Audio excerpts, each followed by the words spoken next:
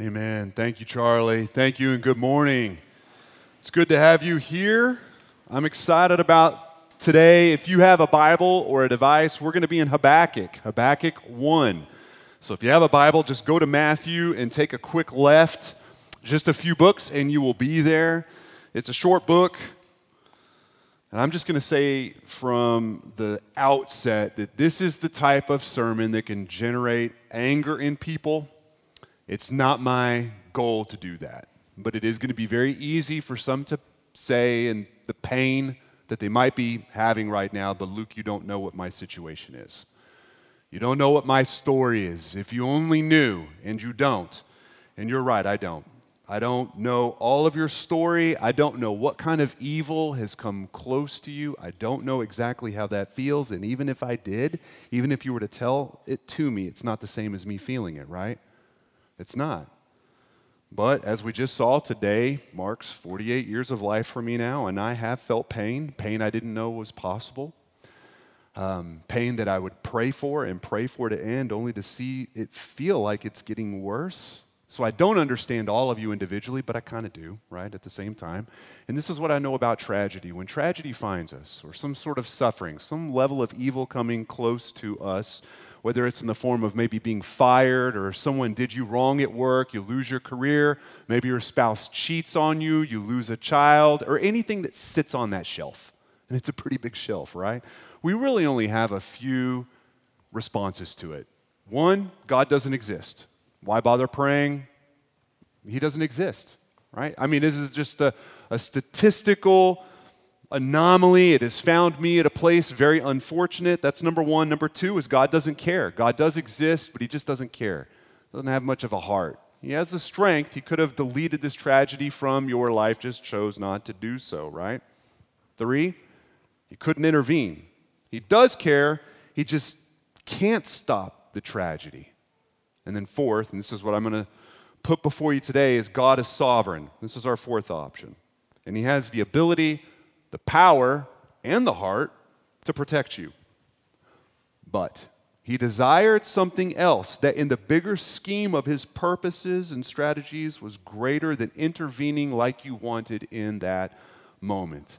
Listen, nothing, and I mean nothing, reveals and tests our theology quite like evil coming close to us, right? It leaves us confused, frustrated, bitter, resentful, angry, you fill in the blank, right? There's this old Greek legend called the legend of the Gordian knot. Some of you probably know it. It's legend, although I think it's actually true as well. And it's this legend of this knot in some city in Greece that was so tight. I think it was a knot around an ox cart, but I'm not 100% on that. But it was so twisted and so big and so tight and so wrapped and so tangled that nobody was able to untie this knot. The legend goes, whoever unties the knot gets to rule the Greek world, right? And as legend goes, it took Alexander the Great to show up, and he tried messing with this knot, could not untie it, so he drew his sword and just cut it in half, right? And that's how I have felt after every Christmas when I pull those lights down and they form a Gordian knot, and I'm thinking it's cheaper to just buy new ones. In the trash they go. Listen, Christianity's Gordian knot is how can something evil be used for good? This is so hard for some of us to even conceive. We don't really even have categories for this in our head, do we?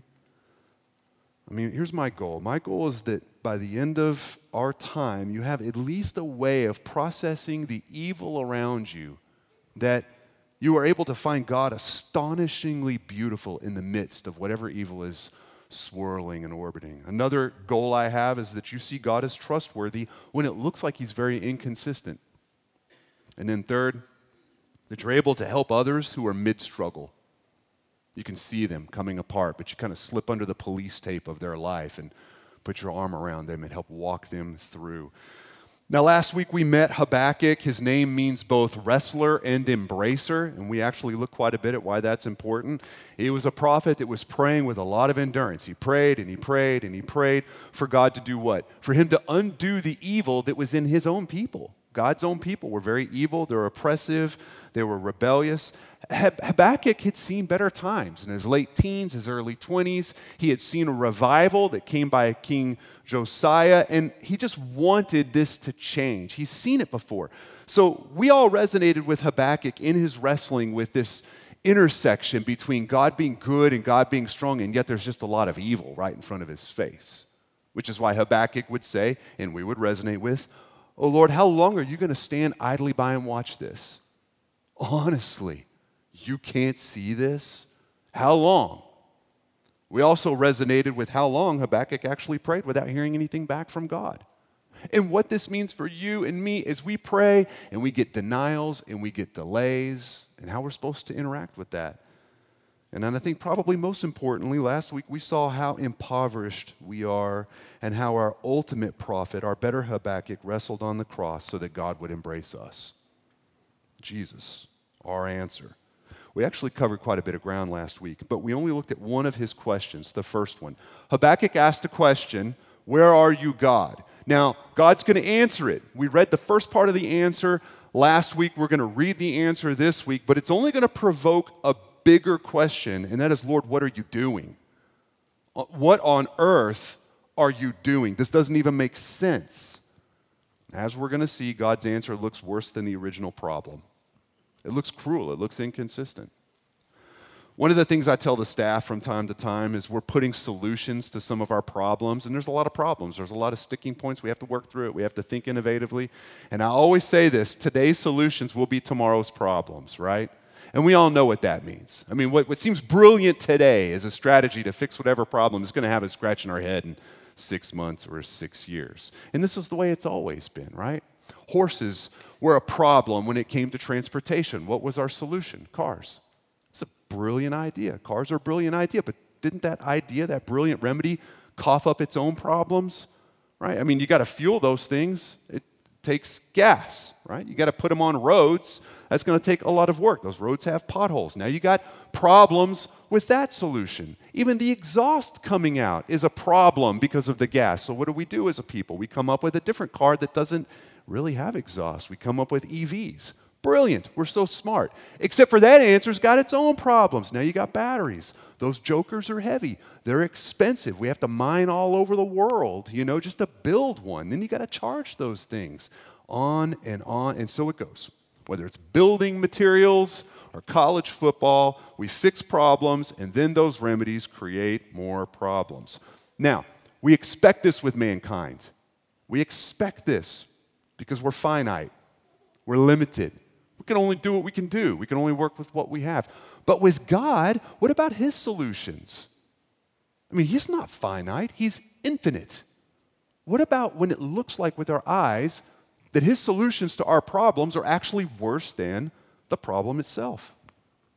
And that's what we're going to find today. God's solution brings a bigger issue, and Habakkuk is hearing and trusting, but he's wincing a little bit in the midst of it all. He trusts, but he's confused. So let's look in our Bible. We're going to be in Habakkuk 1, and we're going to start in verse 5. And we're going to read a little bit and stop, read a little bit and stop. But this is the word of the Lord for us today. We will see Christ very clearly in this passage. And this is the word for us. Look among the nations, God says, and see, wonder, and be astounded. For I am doing a work in your days that you would not believe if told. For behold, I am raising up the Chaldeans, that bitter and hasty nation, who march through the breadth of the earth to seize dwellings not their own.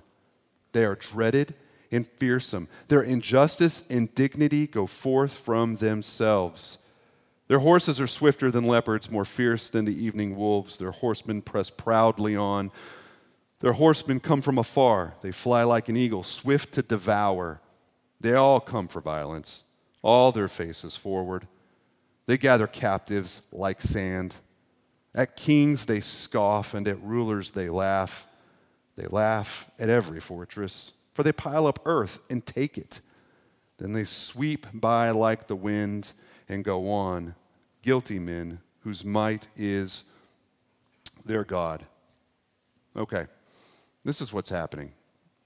God is saying, hey, Habakkuk, I hear you. I hear your petition. you're right. The people, they're being gross. My people are in sin, and I hate it. In fact, Habakkuk, I actually hate it worse than you do. So here's what I'm going to do, fella. I'm going to send the most wicked and devastating army in human history to this point to wipe you out. You'll actually be so astounded, you wouldn't believe it if anyone else told you. That's his answer, right? Which would lead Habakkuk to think probably what you and I would think. Not really what I was expecting, Lord. I mean, I have several ideas, if you want to hear them. I mean, I'm thinking a revival. You just did it not too long ago. What if we did another revival? What if we cranked that machine back up? Or prophets, we could use more of them. It's just me and Jeremiah over here. What if we had like 30 of us? Think of what we could get done. Or, Lord, what if you just rained hail and brimstone and fire from the heavens, just hitting the nasty people and leaving all of your good people left? I mean, you've done that, right? Or, Lord, don't you have the hearts of kings in your hand? Can't you just change the king's hearts and then just let it trickle down? Or what if you just showed your glory and then everyone just fell on their face and all we could do is put down our wicked? I mean, Lord, there's plenty of options. Do we really have to choose that? God says this. I've raised up the Chaldeans for this. I've groomed them, built them, designed them for this. So he continues. This is Habakkuk. Look in verse 12. Are you not from everlasting? O Lord, my God, my Holy One, we shall not die. O Lord, you have ordained them as a judgment, and you, O Rock, have established them for reproof. You who are pure eyes than to see evil and cannot look at wrong. Why do you idly look at traitors and remain silent when the wicked swallows up the man more righteous than he? Okay. All he's saying is, Lord, are you God or not? This is very strong language. Listen, some Old Testament scholars say that first sentence in verse 12 is one of the strongest statements in your Old Testament. Are you God or not? Are you God or not? Hey, they're worse than us. Like, they're wicked. They're unrighteous. Are you serious? Here's what he's not doing. He's not deconstructing right here. He's reconciling what he knows to be true about God with what God just told him. And he can't square them. He can't put them together. I once heard wisely that there is a difference between a grumble and a groan, a complaining spirit and a spirit-filled complaint. I think we can see that very clearly here. We have a great picture of a confused faith, a grieving faith even. But Habakkuk jumps back in. He wants to make sure that God understands what exactly is happening. So he says this let's jump in verse 14. You make mankind like the fish of the sea, like crawling things that have no ruler. He brings all of them up with a hook, he meaning the Chaldeans, Babylon. He drags them out with his net. He gathers them in his dragnet, so he rejoices and is glad. Therefore he sacrifices to his net and makes offerings to his dragnet. For by them he lives in luxury and his food is rich. Is he then to keep on emptying his net and mercilessly killing nations forever? Here's the main idea and really the big problem all at the same time. God is raising up evil people to judge his own people. He said so. God is using a wicked nation as a club. Hey, does he still do this today? I mean, I don't want to be needlessly inflammatory. That's boring. But I also don't want to just skip over this and read as fast as I can so that we're all comfortable with it. God raised up the Chaldeans to smash his own people and carry the Jews away. He said it. This is what this means, if we were to tighten the screws. It means that he gave military success to the people that come out of Babylon. He gave them success. He allowed them to conquer person after person, people after people, village after village, nation after nation, stealing their young, indoctrinating these youth in the ways of extreme warfare. He designed prosperity for this nation as they trampled down others. Listen, their prosperity, Babylon, which was one of the most influential cities of the known world, it was not the result of some unique political strategy that they got there. I don't care what they told you in college. This was the result of God's sovereign design. How do you know, Luke? God says so. I raised them up. I raised them up for this. I groomed them for this. Habakkuk can't even conceive of it. until God opens his eyes. And even as Habakkuk can see it with open eyes, he's tripping all over it, right? And we do too. I mean, let's just stop for a second. The big historical events happening before our eyes today are also under his sovereign control, or he's not God at all. Elections, wars, threats of wars. Just because we scroll down our news app and take it all in and panic a little bit, it doesn't mean that's what he's doing. He's not watching history unfold the way we do with a knot in his stomach. He's not doing it today. He wasn't doing it back then. God drives history. God drives history. History doesn't just happen. I mean, just consider this. Around the time that God was grooming Babylon to figure out ways how to indoctrinate young men, both native and then foreign, how to pull them all together and teach them to be the most vicious warriors in the world. While he was doing that, 900 miles away, he's also grooming a couple. He's raising up a couple to have a kid, and they're going to name him Daniel, right? Now, as the timing would be, so providential, Daniel's going to get carried off by these very same Chaldeans. It's interesting. Of course, Daniel wouldn't be alone. He's going to have a few friends with him, the ones that we all heard about and saw in our flannel graphs growing up, Meshach, Shadrach, and Abednego. And these are going to be some guys that wanted to stay pure just like Daniel. So pure that they said, "We will not serve your gods or worship the image of gold you have set up." So what does this king do? He tosses them in a fire that is so hot, it's killing everyone that even comes close to it. So whenever the king says, "Throw another log on that," the guy's like, "Oh man, I mean, how far can I throw?" Because if he gets too close, it's going to zap him and he's dead. So they bind these guys up, they throw them in there, and then they just start walking around. And they're not tied up anymore. And this is what the king says in Daniel 3. "But I see 4 men. Wait, we threw 3 in. Everyone count with me. Now I see 4. I see 4 men unbound walking in the midst of the fire, and they are not hurt. And the appearance of the 4th is like a son of the gods." Hey, who do you think that is? Most scholars say it's a theophany. It's Christ himself. All the wicked world is going to see the power of God in this moment. Although the king will not call this God his God, he does say, "Your God is stronger than all of our gods." The whole world sees it. Hey, listen, God drives history. Drives it. Daniel and his friends, eventually they're going to move aside and make room for new people in history. Esther comes along, Ezra comes along, Nehemiah. All of them just showing us glimpses of Christ in new and fresh and compelling ways. And then, much later, in the fullness of time, as the Bible says, Jesus himself would come. And then his church. And his church is going to grow. And it grows fast. You know what? One of the reasons it grows so fast? The Jews were spread all out. They're spread all over the plains. Jews over here, Jews over there, Jews over... You see, when Ezra and Nehemiah went back to rebuild Jerusalem, not everybody went. No, most people stayed, actually. And so what happened to those who stayed? Well, they stayed together. They stayed Jewish. They built synagogues. They kept culture intact. By word of mouth, even by written word, they would convey the truth of God from generation to generation to generation. I mean, just consider what's going on. God's people were carried all over the world as exiles, and it ended up being the soil for Christianity's rapid spread. The evil of that exile became a blessing for the planet, making its way all the way to Knoxville, Tennessee, 2,000 years later, where you are sitting right now. All of this according to a righteous plan, in perfect timing, with glorious results. God drives history. But we can't see it in real time, can we? We can't see all this happening. Why? Because we're finite. We're so small. We're finite. And this is where we struggle, you and me. We're allergic to submitting to an infinite, sovereign God. What we're more tempted to do is to position ourselves as a peer, wanting to maybe consult God, counsel God on what he should do, when he should do it, and what it should look like. Friends, when we get like that, we need perspective, don't we?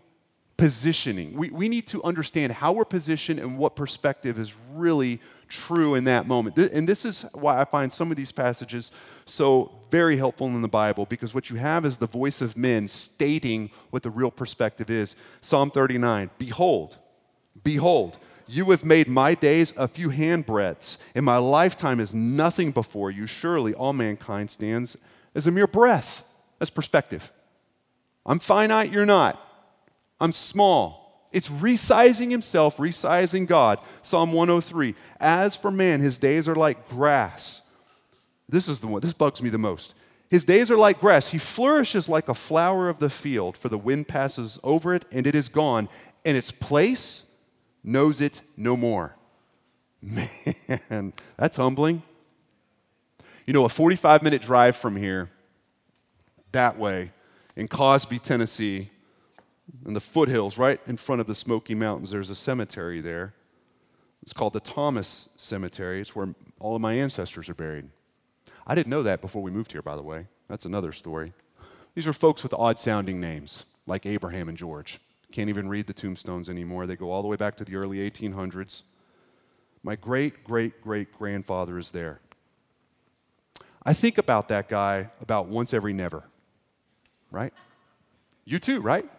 Nobody got up this morning thinking about their great anything. You don't even know his name. You don't know his name. But we had him. Men, women, they lived great lives, full lives, hopes and dreams. They prayed. They flirted with each other. They built companies. They played jokes. They laughed. It's all dust now. It's all dust. That's you. Are you encouraged yet? So glad you came to Legacy Church where we could encourage you every week. Friend, you're a vapor. I'm a vapor. And in 3 generations, that's all it's going to take. 3, my great-great-grandkids, they won't even know my name. They won't even know my first name. Who are we to counsel God on how he sees fit to drive history? This is precisely where Job found himself, by the way. You read the story of Job. Listen, I'm going to read like 2 verses of Job. Every time someone says I'm about to read from Job, everyone panics. I'm going to read just a little bit. This is in chapter 38, and you can stay where you're at in Habakkuk. God says, who is this that darkens counsel by words without knowledge? It's getting off to a great start here. Dress for action like a man. I will question you, and you will make it known to me. Where were you when I laid the foundation of the earth? Not there? Check. Tell me if you have understanding. Who determines the measurements? Surely you know. Nothing there either? Check. Or who stretched the line upon it? Or where were its bases sunk? Or who laid its cornerstone when the morning stars sang together and all the sons of God shouted for joy? I could read on and on and on. Listen, it goes like this for 2 full chapters. 81 verses of God asking questions like, hey fella, where were you when I invented ostriches? Not there, were you?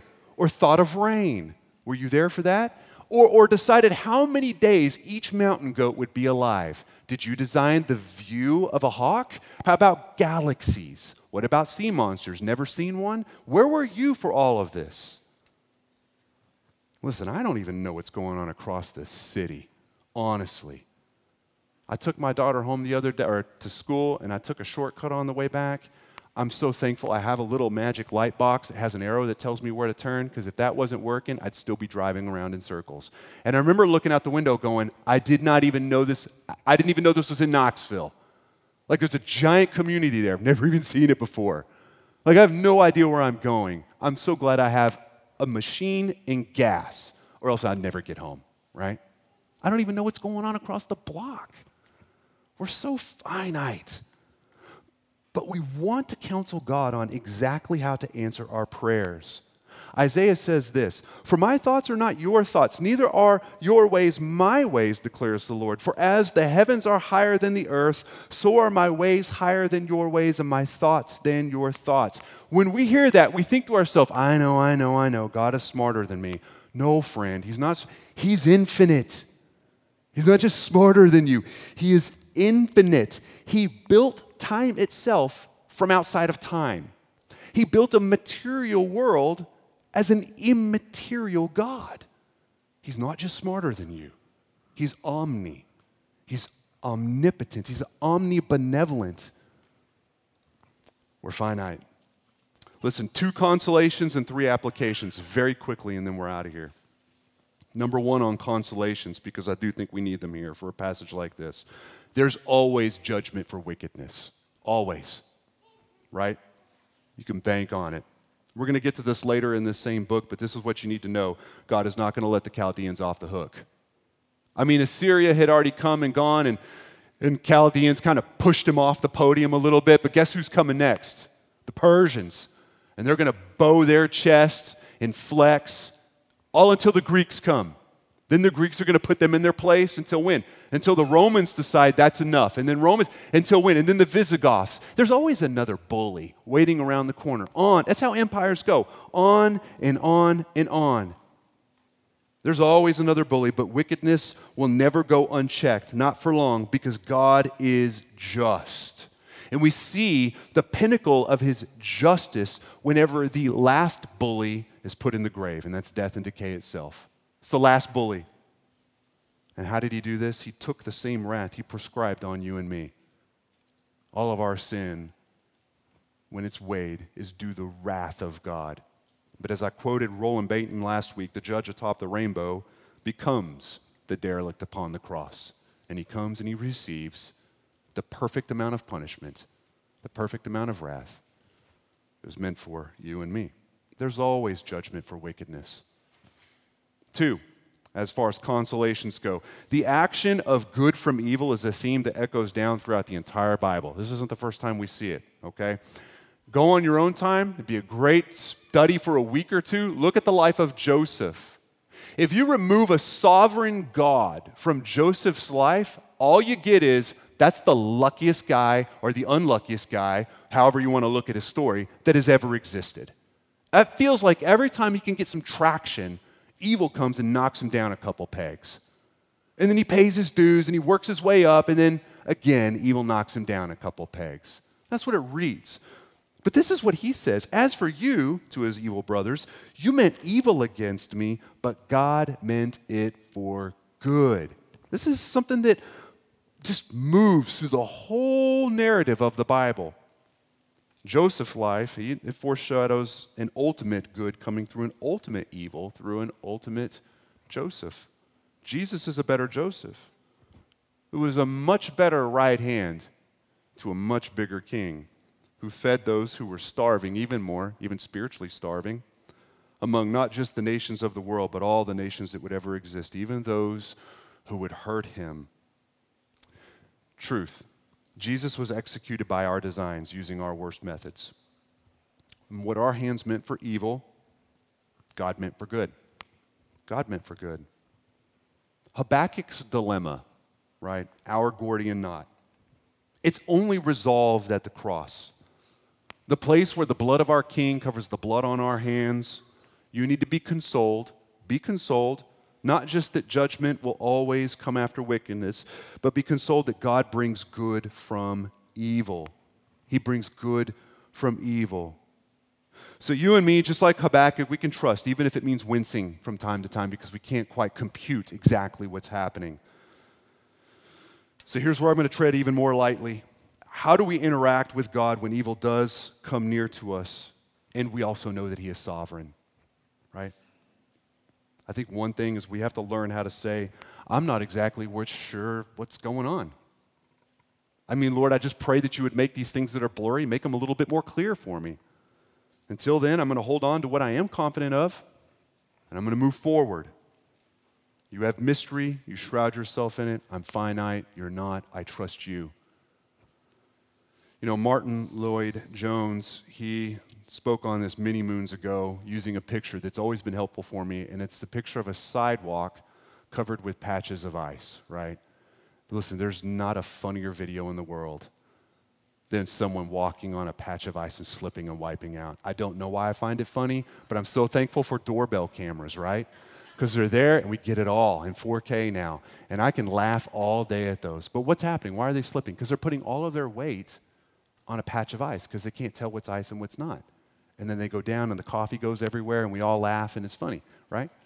What he says, what Jones says, is when you're looking at this treacherous sidewalk with patches of ice, don't plant all of your weight where you're not sure. Move your feet to places where you can place all of your weight, where you can do it. where your footing is sure. Friends, listen, if I'm diagnosed with cancer tomorrow, I'm going to have some period of time, I'm certain of it, where I'm going to have a case of the why me's. Why now? Why me? Why now? But I've got to place my weight on some truths that sound a little bit more like God is good, He is sovereign. I'm a traveler here anyway. This is never going to be my home. I know He's good. I know He's thoughtful. I know He's kind. I know He loves me. I know He hates His cancer worse than I do. His wisdom is better than mine. His thoughts are higher than mine. I'm going to place my weight there. And I do know this, when I see Him in forever one day, I will look at just the beautiful, sovereign plan of how He knit everything together, your story with mine, with our predecessors, with those that come after us in this part of the world. And I will be able to look and go, oh my God, I had no idea. You are so smart. You're so brilliant and so creative and so thoughtful and so generous. That's all I'm going to be able to do. That's all you'll be able to do. We could plant our feet there. Second thing, we must feel free to submit our pain to God. He knows how disappointed you are. He already knows how disappointed you are in His strategies. Does that make it right to be angry with God? That's a question. No, it's not. God has not sinned against you. This is where I see a lot of people go off the mark. It's worth mentioning. People are unable to groan without grumbling. They can't tell the difference between the two. So we tell ourselves we're lamenting, but we're really just complaining. We're angry at God. We hate God. And this is where it's tricky, because anger with God oftentimes will wear the costumes of bitterness and resentment. It's very acidic. It's very tricky because it's more of a feeling than it is an action, and we feel entitled to it, so we don't see any need to repent from resentment or bitterness. But friend, it needs repentance. In our bitterness, in our resentment, we are saying, God, you are not good. You would have been good had you done what I said. Had you done what I said, but you hurt me and you're hateful. Well, listen, God didn't sin against you, friend. You sinned against Him. We've got to find humility as finite people. But Luke, you don't know what I've gone through, right? You don't know what I've gone, and I don't. But I know what it's like to be angry at God for letting the Chaldeans get through the wall. I know that. I also know what it feels like to lie to myself and say, I'm not mad. I'm just frustrated. I'm not mad at God. I'm just a little irked about the situation. It's not true. I'm angry at the Lord. Not only are Habakkuk's complaints only resolved at the cross, that's where I've got to carry mine as well. Again, the place where our King's blood covers the blood on our hands. Third, and then we're done, when entering the pain points of others, spend your words wisely. When you find others in their distinct, nuanced, hard, uncontrollable pain, spend your words wisely. Here's a quick rule of thumb, and it's only a rule of thumb. The harder their tragedy, the less words you need to spend in the beginning. The harder what they're going through, the less you need to open your mouth. Ask Job. There are bad times to harshly correct people's bad theology.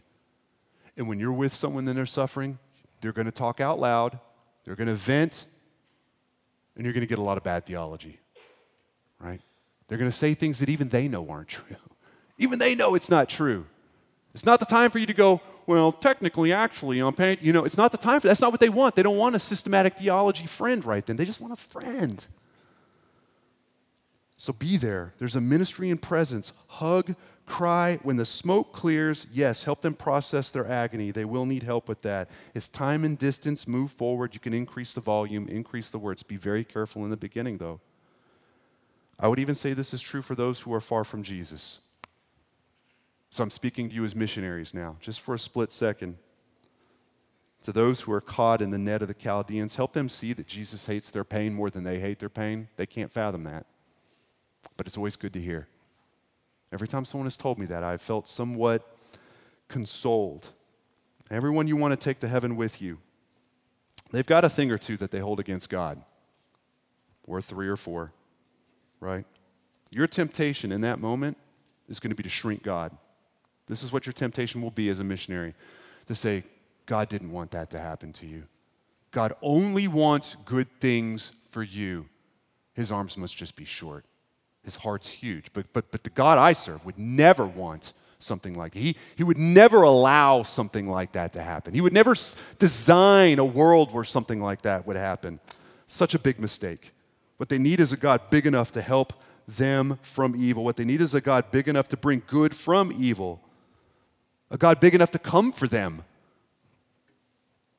Listen, if that's you today, if you're here, or you're watching online and that's you, I do not know what kind of evil has come close to injure you, but can you conceive in your head that Christ felt it too?